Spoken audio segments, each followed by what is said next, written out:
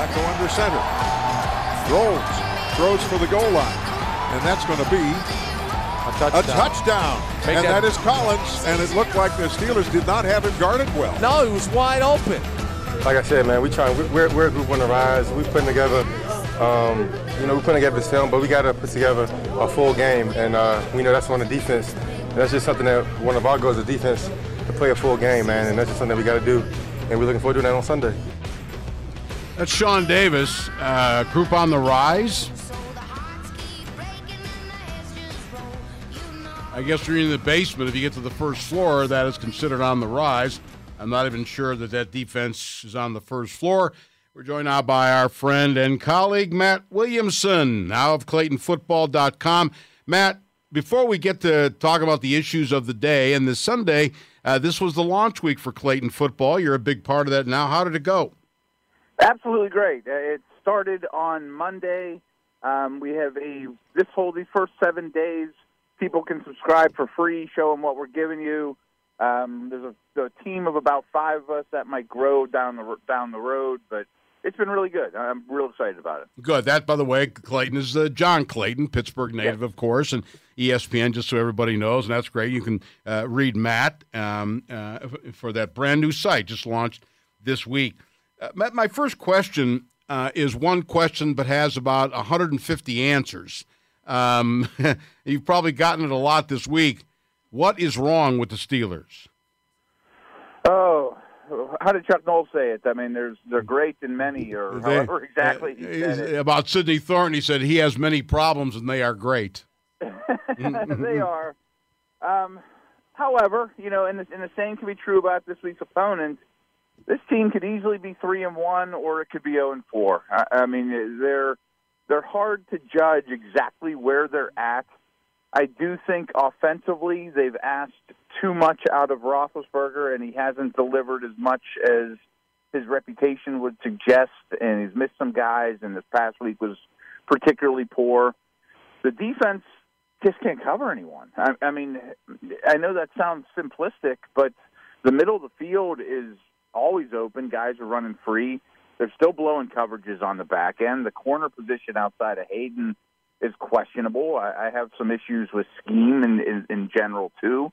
I don't have a great answer of how to fix it. We saw more too high safeties, as the week went on to eliminate the big plays, but I don't think Edmonds is equipped to be a deep guy. So they really need to find some identity on that side of the ball. But the promising things, maybe I'm reaching here a little bit, are when on defense, I do think their run defense is pretty decent. They're not getting gashed on the ground. And I do believe, going back to last year where they led the league in sacks, that they can rush the passer. And some of it is through scheme and blitzes and whatnot. But if you could have one thing on defense to build around, I want a pass rush in today's NFL. Yeah, given the way the game is going.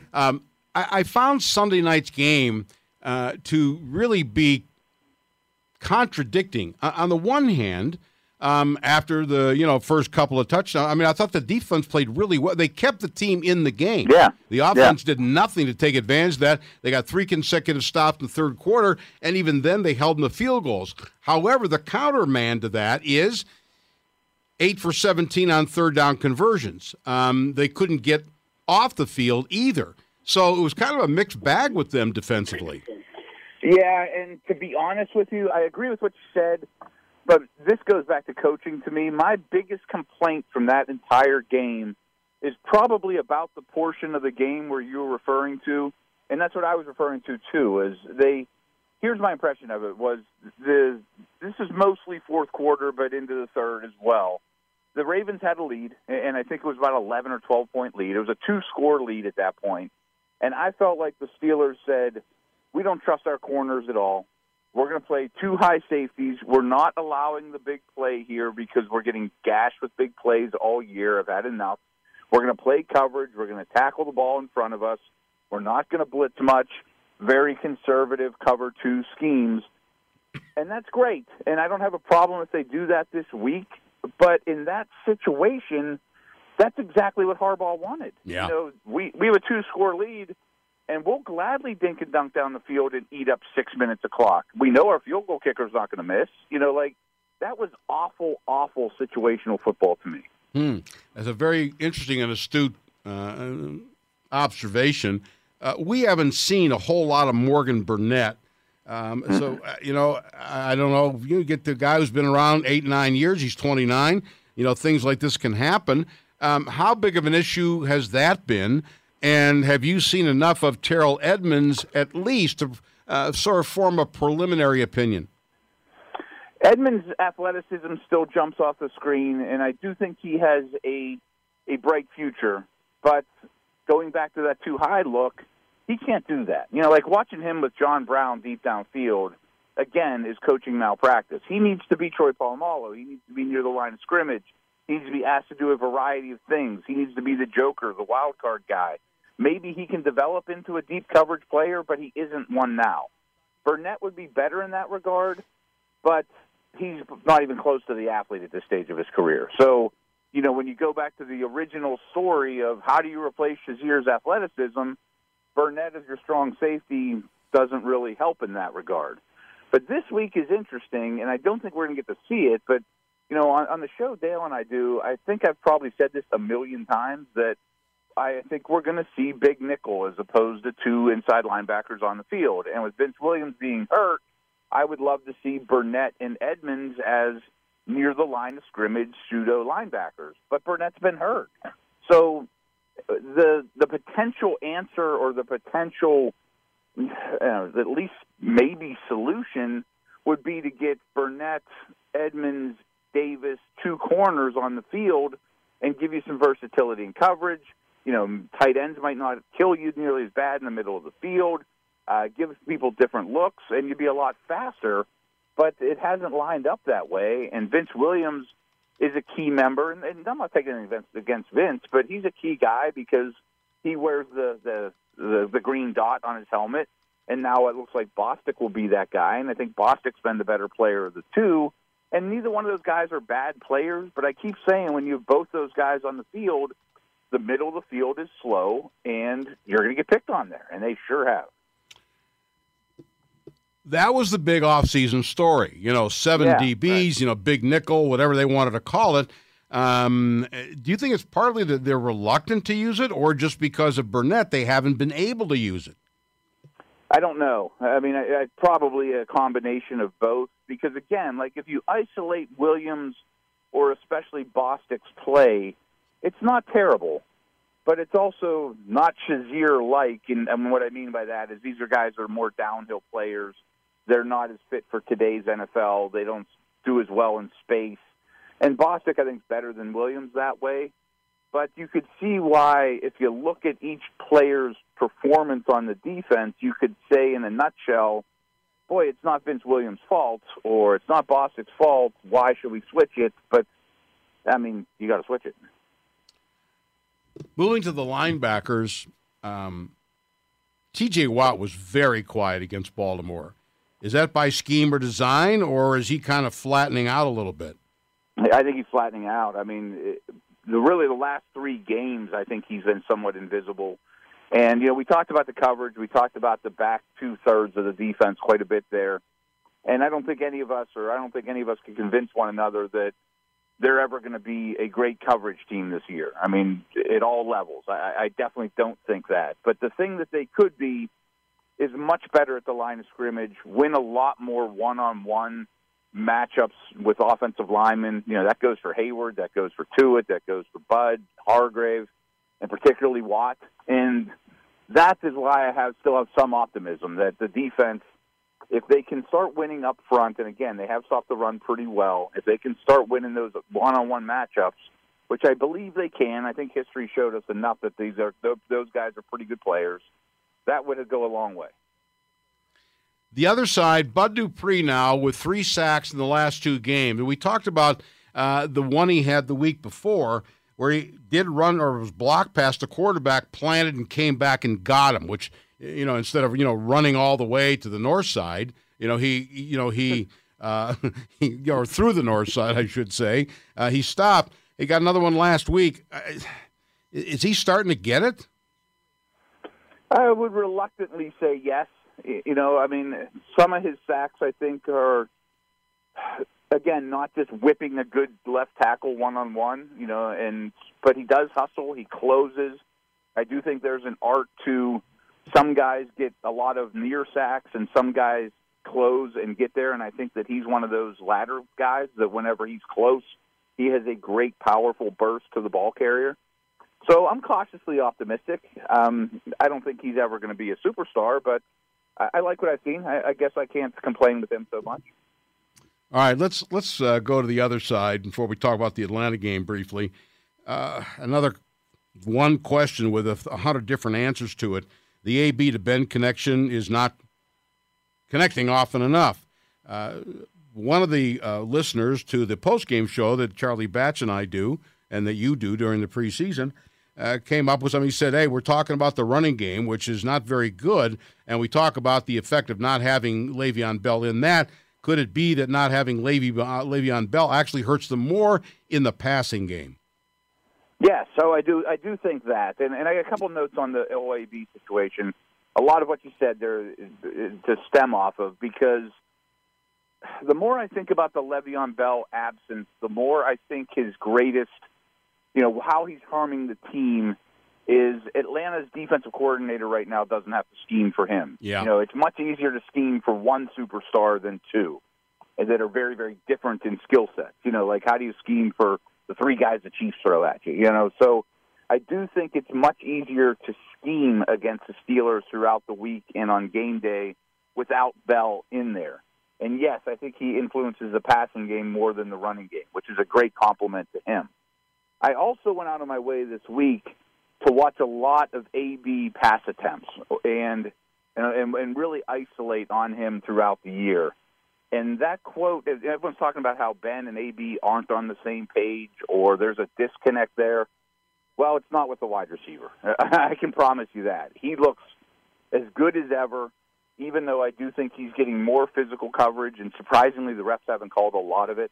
But he's always getting doubled, and that's not new for him. Right. He's open a lot, and there's just been a lot of instances where Ben's missed them. And I tweeted something out the other day. I can't look at it on my timeline, but maybe you could find it. But the Pro Football Focus, they charted every pass route or every attempt that AB got that were 10 yards or longer.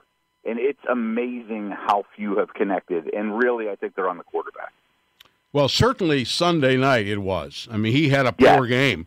But Sam, there's been so many sideline routes that the ball ends up in the first row. Like if you're a great receiver and you have a one-on-one matchup, and even if you're covered, let me go make a play. Well, the one that I point out, third quarter, and it's a tight ball game at that point. 3rd and 4 on the near sideline near the Steelers bench. He was wide open, and Ben just threw it way wide of him. And there was a 3rd and 12. Now, 3rd and 12 isn't exactly a high percentage makeable, but he was wide open over the middle, and Ben missed him. Right. He had a bad game. There's no question about that. Oh, he did. He did, and he's had a bad season when targeting Brown, which I think is probably fluky. To be honest, it would worry me more if I watched all Brown's routes and said, he's losing a step. He can't get open anymore against double coverage. I don't believe that to be the case at all. Okay.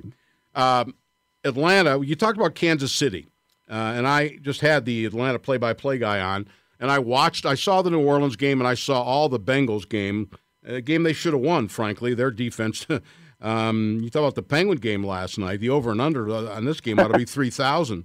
At least they've got an excuse. They're missing 4 starters out of their 11 guys. But we're talking about offense, and the Chiefs come to mind. We saw the kind of weapons. I actually think, Matt, that the Falcons, especially now that Devontae Freeman's coming back, but aside from him, just the pass game, with Julio Jones and with Sanu and now with Calvin Ridley, I think that their group is actually better than Kansas City's. Yeah, it might be because Julio's unbelievable. I mean, I know everyone around here just assumes AB's the best receiver in the league, but it's really a 50-50 coin flip to me. And when you talk about, besides Jerry Rice, who's the best receiver that ever lived, Julio's absolutely in that conversation too. He actually averages more yards per game than Brown, which is amazing. He's on pace for 2,000 yards this year. I mean, him and himself is just so special that, yes, I agree with you. You know, if you, like I'd take Kelsey over their other guys and those type of things. But, yes, I mean, there's no answer for Julio, let alone from this secondary. That would not bode well for Sunday afternoon. No, but the Falcons are saying the same thing. Yeah, probably so. Well, you know, they are. And I also raised this possibility. Even though the Steelers' offense has not clicked at times like they thought it would, and obviously without Le'Veon Bell, given the state of their defense, do they need to be – I realize you want to score when you can, as often as you can, but the one drive that was impressive to me, which got them back in the game – was the 6-minute, only ended in a field goal, but it was a 6-minute drive and got them back in the game with the Boswell field goal, but it also kept the Baltimore offense on the sideline. Do the Steelers need to rethink their offense by not throwing the ball over the place and trying to put steady drives, if only to protect the defense, or is that a losing strategy? No, I think it's great on Friday afternoon, but when you're down 14 and before you know it, right. It isn't, or AB's getting open at will, and your protection's better than your run blocking, and your receivers are better than your running back, and on game day when the bullets are flying and the Falcons are scoring every time they touch the ball, I think it's a wonderful strategy, and I bet the Falcons and the Steelers coaching staff have stressed offensive balance all week. They know what their defense is. Let's slow this thing down. And maybe both will have some success doing so. But my hunch is when it's all said and done, it's going to be guns a-blazing. Well, then lastly, given really, I think, dire circumstance, both teams. Falcons go 1-4 in that division, with Carolina. That conference. Yeah, that conference. They're in big trouble. If the Steelers go 1-3-1, psychologically, I think the damage it would do to them. Who outshoots who? Yeah, I don't have a great feel. And to reiterate, even take that a step further, I read last night that the Steelers' remaining schedule is the second most difficult in the league. Like when we look at the schedule to begin with, it was like, well, they'll beat the Bucs, they'll beat the Browns. Well, it's not as smooth sailing from here on out by any stretch. And teams like Baltimore and Cincinnati are obviously playing better than most thought. I think I'm going to take the Falcons in a very close one, a very high-scoring game. But their defense is horrible, too. And it's an execution-based defense that's based on having very good players. And because of injuries and to no fault of their own, they don't have very good players anymore. So I don't think they're going to offer much resistance at all to the Steelers. But I think Matt Ryan's playing much better than Ben right now. Yeah. It's just hard to imagine the Steelers containing that. And yeah, right. And after what we saw, and, clearly Baltimore's defense is better than Atlanta's, but it's just hard to envision. And maybe the last answer is the pass rush, right? That's the great determining that's factor. Yeah, that whoever rushes the passer better probably wins in this game. And I know this kind of contradicts what I said, but I kind of think the Steelers' pass rush is the better of the two, especially when you factor in the protection. Atlanta's protection's good. I think the Steelers' protection's excellent.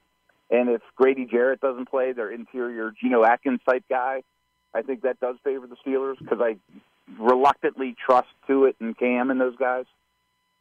Well, apparently Grady Jarrett is out. They're not. Yeah, that's good for the Steelers. Anybody being out would maybe they'll only play with 10.